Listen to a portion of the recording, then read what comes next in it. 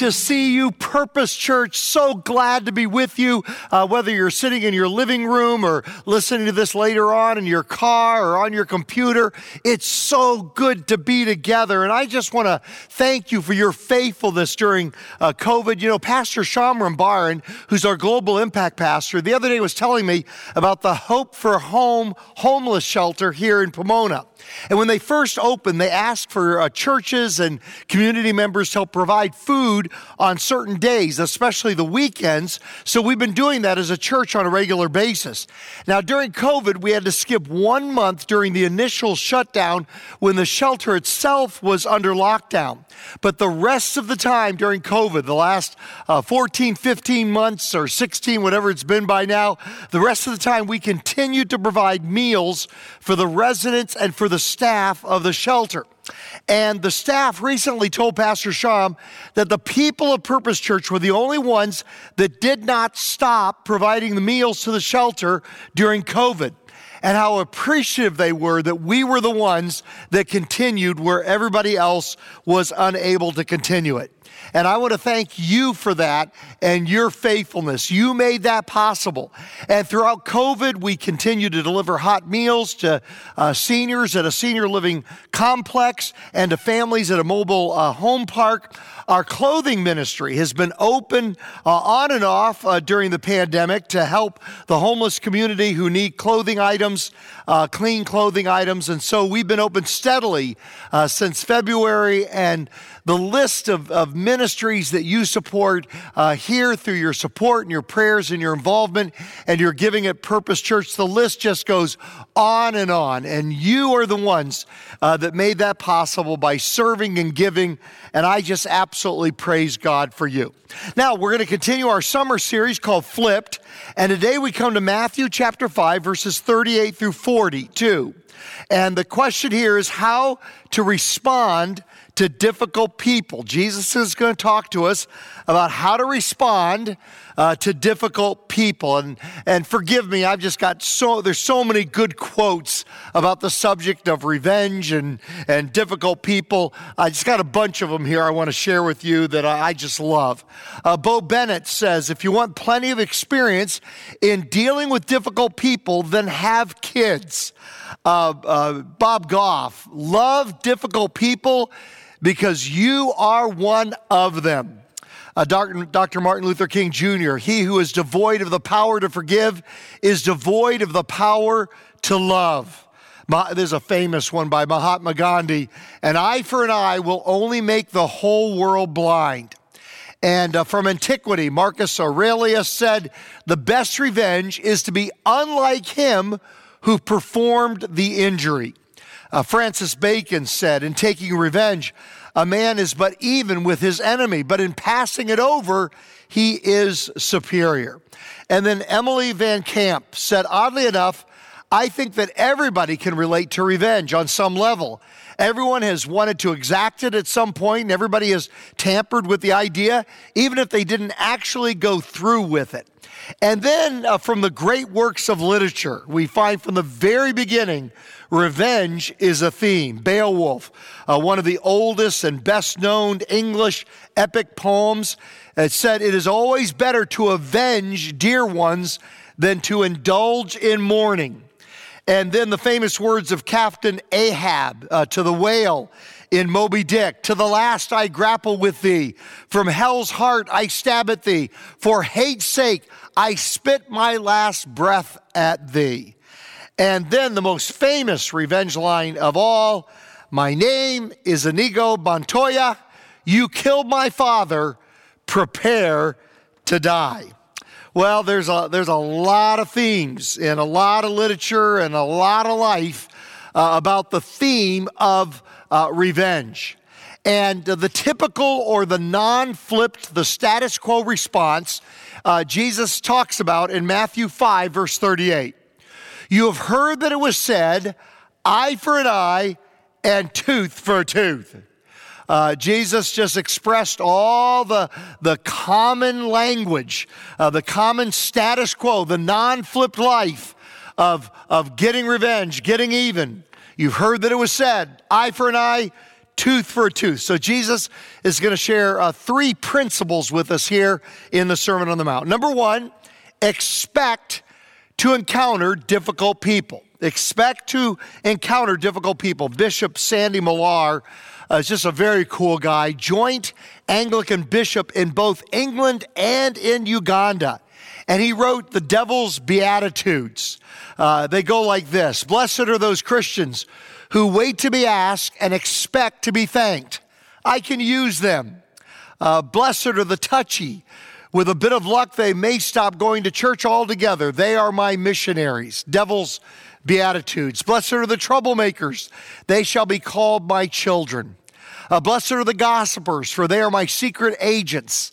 Blessed are the complainers. I'm all ears for them.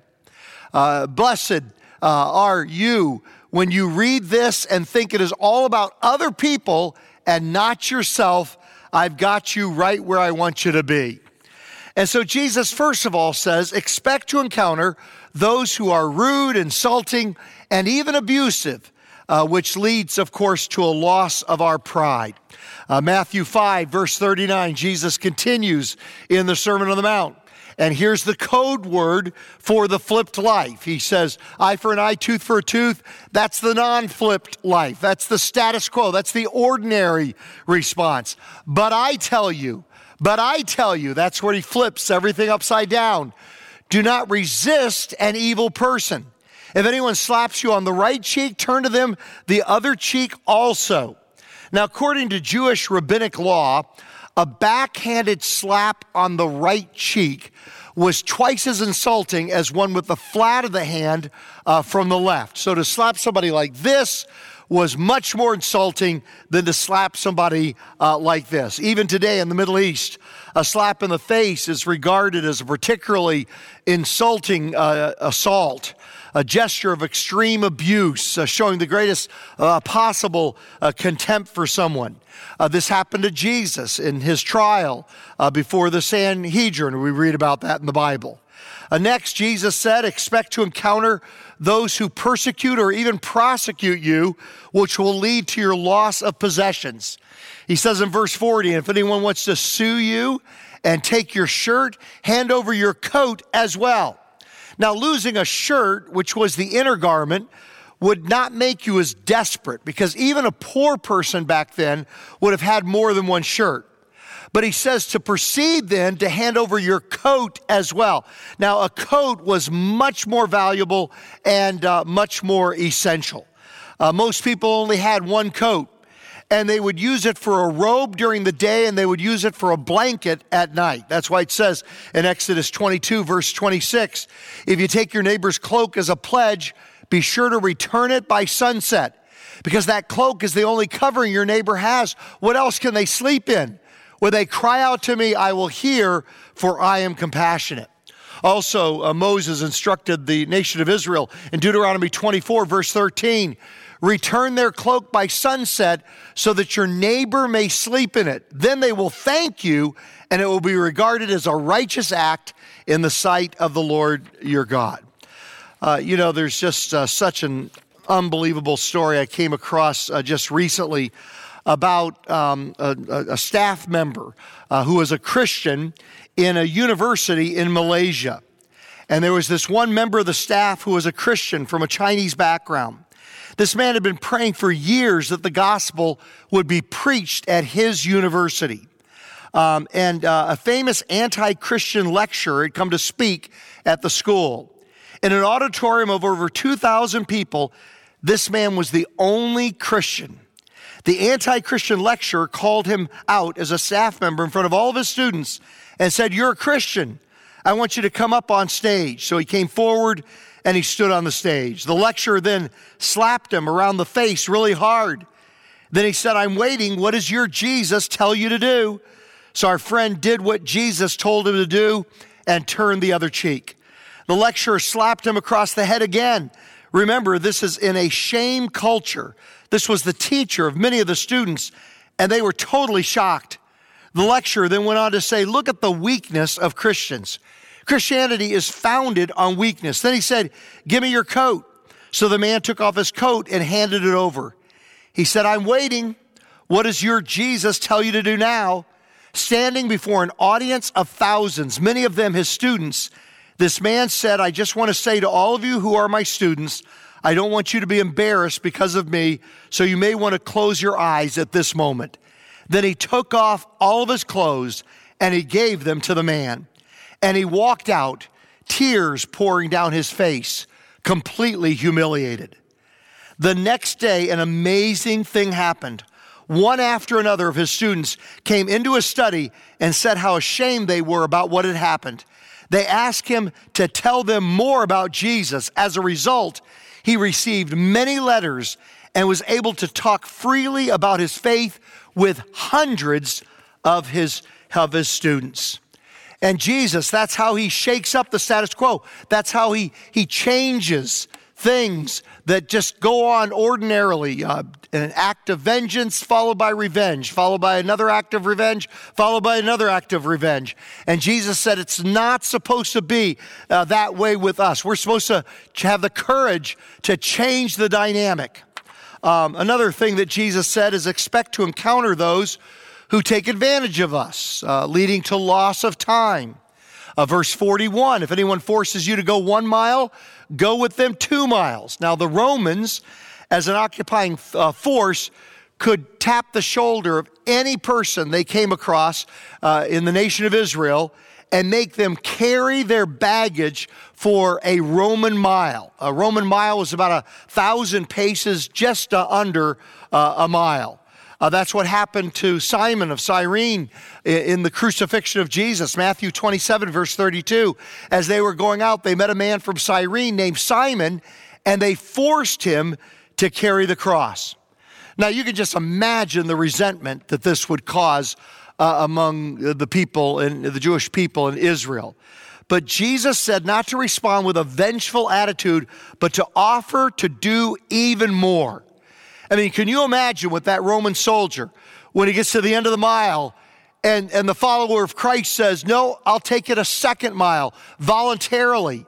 Can you imagine the response that would have?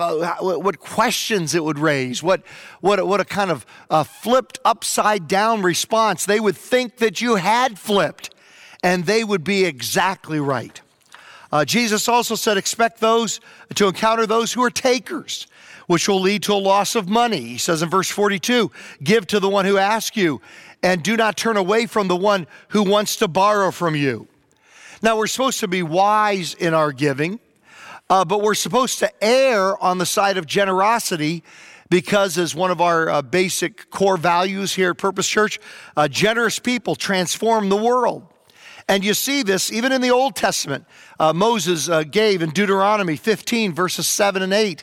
If anyone is poor among your fellow Israelites in any of the towns of the land the Lord your God is giving you, do not be hard-hearted or tight-fisted toward them. Rather, be open-handed and freely lend them whatever they need. And then skipping to verse 10. Give generously to them and do not do so without a grudging heart. Then because of this, the Lord your God will bless you in all your work and in everything that you put your hand to. And so we are supposed to be open and generous and caring for people. He goes on in the next verse to say, there will always be poor people in the land. Therefore, I command you to be open-handed towards your fellow Israelites who are poor and needy within your land. And then the second principle that Jesus is going to share is to rise above taking revenge. What Jesus recited there in the first verse, back in verse 38, it's called the lex talionis, which means the law of retaliation. An eye for an eye and a tooth for a tooth. It's the oldest law in the world. It basically means tit for tat. I do to you what you did to me. We first find it in 1800 BC from the law code of the Babylonian king named Hammurabi. And in the code of Hammurabi, it makes a distinction between punishments for the rich and punishments for the poor. But in the Old Testament, it has the same punishment regardless of how much money you have. The lex talionis is quoted 3 times in the Old Testament. First of all in Exodus, then Leviticus. Later we'll look at it in Deuteronomy. Exodus 21:23, but if there's a serious injury, you are to take life for life, eye for eye, tooth for tooth, hand for hand, foot for foot, burn for burn, wound for wound, bruise for bruise. And then in Leviticus 24, verse 19, anyone who injures their neighbor is to be injured in the same manner. Fracture for fracture, eye for eye, tooth for tooth. The one who has inflicted the injury must suffer the same injury. Now, this sounds harsh, but there are 4 guidelines in the Old Testament for applying the lex talionis. First of all, it was intended to be a law of mercy. That meant the natural response, if you punch me, my natural human response is to punch you twice as hard. And so actually the lex talionis was not meant to promote violence, but to limit violence. It was meant for the punishment to fit the crime. It meant to stop escalating revenge and unlimited blood feuds, which are so common down through history and even today. I hit you on the nose, and so you cut off my hand. I kill you, so your brother kills me and my entire family. I mean, is that like the history of the world and conflict in the world down through all the ages? A second thing about the lex talionis, it was intended for judges and not for private individuals. It was basically a sentencing guide for judges, Deuteronomy 19. The judges must make a thorough investigation. If the witness proves to be a liar, giving false testimony against a fellow Israelites, then do to the false witness as that witness intended to do to the other party. You must purge the evil from among you. The rest of the people will hear of this and be afraid, and never again will such an evil thing be done among you. Show no pity, life for life. Here it is, the third instance in the Old Testament. Eye for eye, tooth for tooth, hand for hand, foot for foot. And so it was meant to limit violence. Secondly, it was not for personal vengeance, but instead it was kind of like for sentencing guidelines for the judges. Next thing, it was almost certainly never taken literally. They literally wouldn't cut off a person's hand or burn a person or break a leg or something like that. It wasn't done literally, except in capital offenses.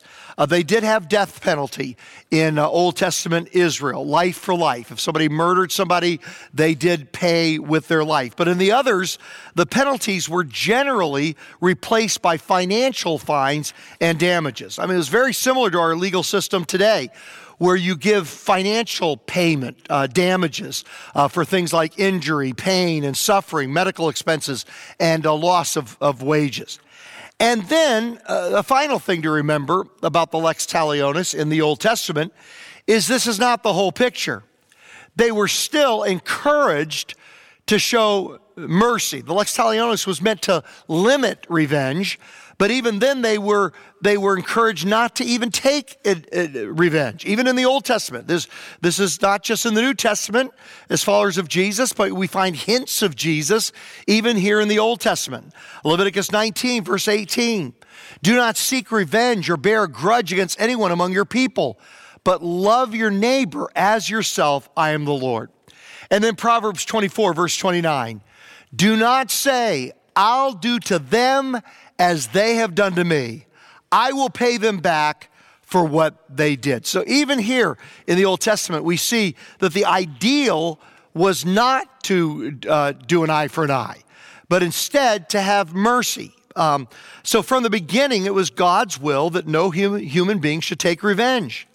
But here's the problem. By the time of Jesus, the Old Testament law was being manipulated and used to justify personal vendettas, vengeance, malice, and hatred. And so again, Jesus steps in and flips the status quo. We're not to get even, nor are we to stand by passively. Now, there's nothing passive about the illustrations that Jesus gives us as to what to do here. We're to act in a way that changes the dynamic of the encounter. When he says, turn the other cheek, this is not surrender. It is active engagement to take charge and to overcome evil with good, just like that teacher did in that university in Malaysia. Don't just let him sue you, but take the initiative. Hand over your coat as well. Turn the table and go 2 miles. The oppressor can only force you to go 1 mile. When you volunteer to go 1 more mile, you show that you are not under his orders. You are under his orders. You had to do the first mile, but when you volunteer to go the 2nd mile, you show that you are under God's orders. You are under his authority and not over the person that is oppressing you in that particular situation. And then change the dynamics. And of course, this takes courage. John Stott writes, "We are not supposed to be a doormat. Rather, a strong person whose control of themselves and love for others are so powerful that they reject absolutely every conceivable form of retaliation." And then number 3, we are to act with an attitude of radical love. Now, there's nothing wrong with standing up for the truth. Jesus took a whip of cords and drove out the money changers from the temple. Jesus stood up to the hypocrisy of the scribes and Pharisees. Matthew chapter 23, he verbally assaulted them. He stood up for the truth. He fought against hypocrisy during his trial when he was slapped. He demanded a legal explanation when he was struck by an official of the high priest. And there's nothing wrong with using the legal system to protect your rights. We see this with Paul. It's almost comical how Paul loved to pull out his Roman citizenship. And sometimes he didn't get a chance to do it until after they had done something bad to him. And you should just read the context of these verses I want to share with you right now. They were scared to death. The Bible says they were alarmed when they realized that they had done something to a Roman citizen. I mean, Paul was getting himself in all kinds of messes. And so they never occurred to them that he might be part of this Roman citizen and kind of elite and privileged and kind of up on a mountaintop and out of the messiness of the world. So when Paul got himself caught into getting into the dirt and wrestling for the gospel, and then lo and behold, he turned out to be a Roman citizen. It just took him complete by surprise, and it scared him to death because they assumed certain things about him, did terrible things to him, and then found out he was a Roman citizen. Acts 16, verse 37. But Paul said to the officers, "They beat us publicly without a trial, even though we are Roman citizens. And they threw us into prison.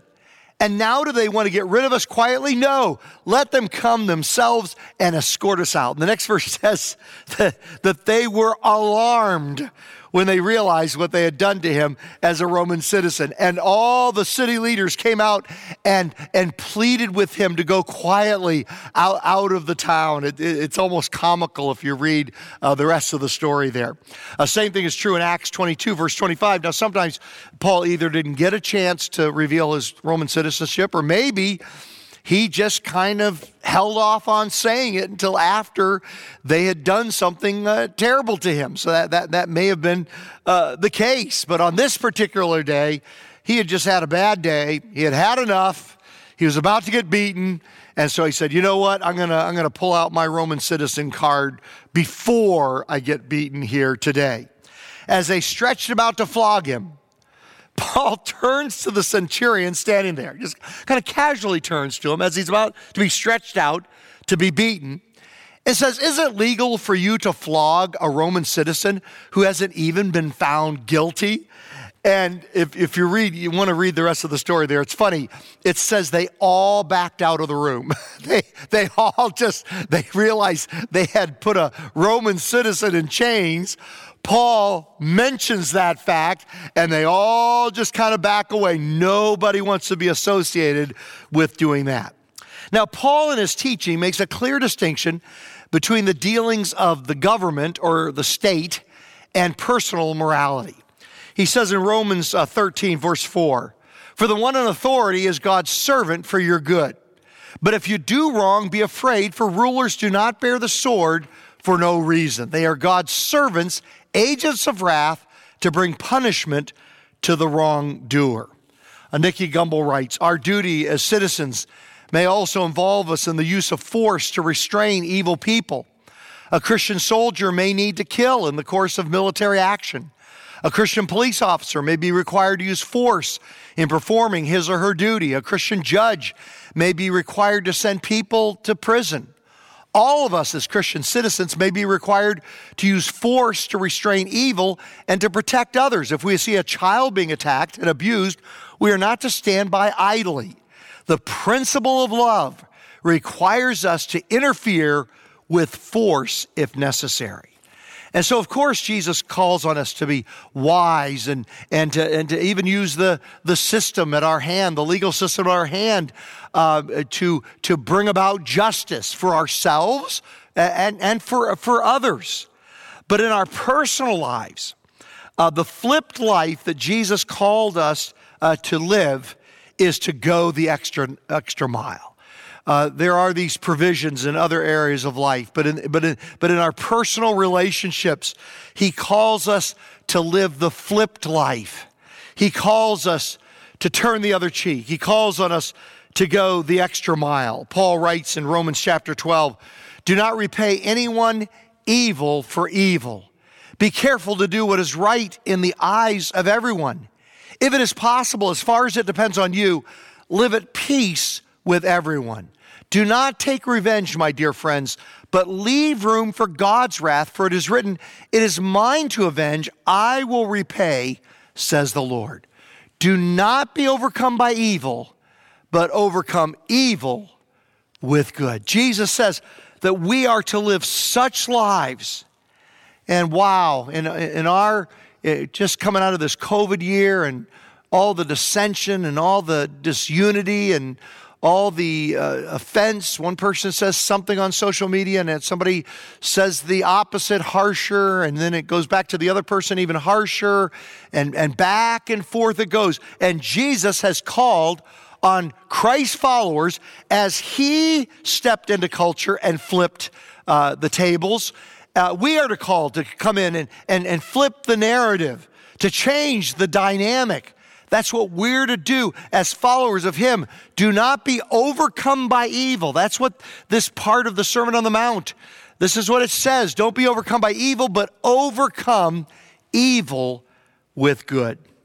Dietrich Bonhoeffer writes, it looked as though evil had triumphed on the cross, but the real victory belonged to Jesus. The cross is the only power in the world which proves that suffering love can avenge and vanquish evil. The cross of Jesus is the only power in the world which proves that suffering love can avenge and can vanquish evil. June 12th, 1972, front page of the Washington Post. I don't want to show you the picture because it's just so horrific. But it became one of the major images of the Vietnam War. And it was if you remember the picture from that era, or maybe you want to Google it to see it on your own, but it's a young girl with her arms outstretched, running towards the camera. And because of a napalm attack, her clothes have been burned off. Her skin is blackened by napalm. And with her arms outstretched, she is screaming in pain. And this became one of the searing images of that time period. Her name was Kim Phuc. And years later, after like 14 surgeries and 17 months and all kinds of terrible surgeries for her burns, years went by, and she read the New Testament about Jesus for the first time in a local library. That's how she encountered it. She was just in a library, said, I've always wanted to read the New Testament. I wonder what it's about. She reads it, and she becomes a Christian. She commits her life to Christ, becomes a follower of Jesus. And she later wrote, it was the fire of the bomb that burned my body, and it was the skill of the doctor that mended my skin. But it took the power of God to heal my heart. She eventually married a fellow medical student. They were in medical school together, and they moved to Canada in 1992. And in 1996, she was asked to speak at a Veterans Day ceremony in Washington, D.C. And on that Veterans Day, with all the great generals and military leaders with her on the platform, and a sea of all kinds of veterans in front of her, a sea of uniforms, she said these words: "I have suffered a lot from both physical and emotional pain. Sometimes I thought I could not live, but God saved my life and gave me faith and hope. Even if I could talk face to face with the pilot who dropped the bomb, I would tell him we cannot change history, but we should try to do good things for the present and for the future in order to promote peace." And a sea of hundreds, if not thousands of veterans sprung to their feet, rose to their feet with thunderous applause. And one man in the crowd, overcome with emotion, rushed to a policeman, a patrolman that was there, and scribbled out a note asking him to deliver it to Kim Phuc. And so he delivered it to it, and on the note was scribbled, "I'm the man you are looking for." He was the pilot that had dropped the bomb accidentally. It was an errant bomb. It was intended for one area, and it had gone off into a civilian area. And he was the pilot, though, that had piloted that plane. He said, "I'm the man you're looking for." And so intermediaries asked if she was willing to see him, and she said, "Absolutely." And they brought the man over to her car, and Kim held out the same arms that in that picture years before had been held out in pain. She took those same arms and wrapped those arms around him and hugged the man as he began to sob, "I'm so sorry. I'm so sorry." And Kim Phuc said, "It's okay. I forgive you." And then quoted her favorite Bible verse, Luke 6:37, "Forgive, and you will be forgiven." The words of Jesus, that's the flipped life that only Jesus can bring. Only Jesus can take the heart of a young girl who had been scarred in such ways and gone through so much pain and soften that heart until she wraps her arms around this man and says, "I forgive you because Jesus has forgiven me." And that's the flipped life that only Jesus can bring. I know we shared it last week here. For those of you that are online, if you were watching online, you know that we shared the same song by Darnell Abraham, part of our church family. Interesting tidbit, he plays George Washington in the hit theatrical production of Hamilton. Our very own Darnell is George Washington. And I just thought to myself that's, even though we did it last Sunday, I just want to share it again this week. Christ be magnified. Christ be magnified. Jesus is the one that stepped into the world 2,000 years ago, and he flipped everything. He changed everything. Jesus is the one that can step into our moment in time and can flip everything upside down. He can change everything. And if you've never committed your heart to Jesus, just simply call out to him 3 simple words: sorry, thanks, and please. God, I'm sorry for the wrongdoing in my life. Oh, Lord, I'm sorry. Thank you, Jesus, for dying on the cross so that I could be forgiven and I could be made right with you, reconciled with you.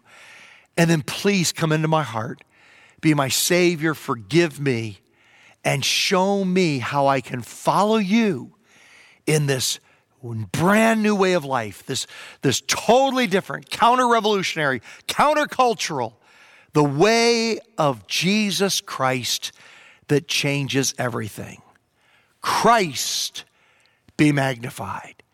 Christ be magnified. Christ be magnified.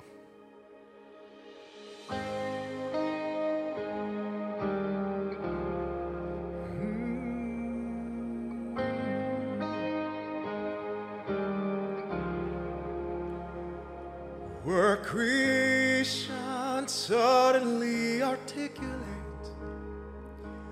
with 1,000 tongues to lift one cry, from north to south and east to west, we hear Christ be magnified.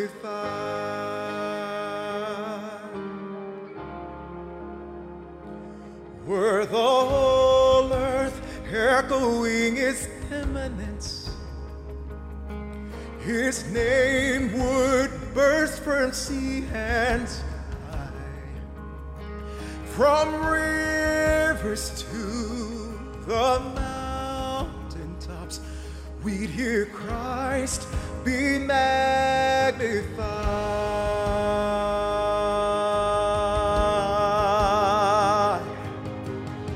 Oh, Christ be magnified. Let His praise arise. Christ be magnified in me. Oh, Christ be magnified from the altar of my life. Christ be magnified in me. Yeah. When every creature find its inmost melody, and every human heart is made to cry, oh, then in one enraptured hymn of praise, we'll sing Christ be magnified.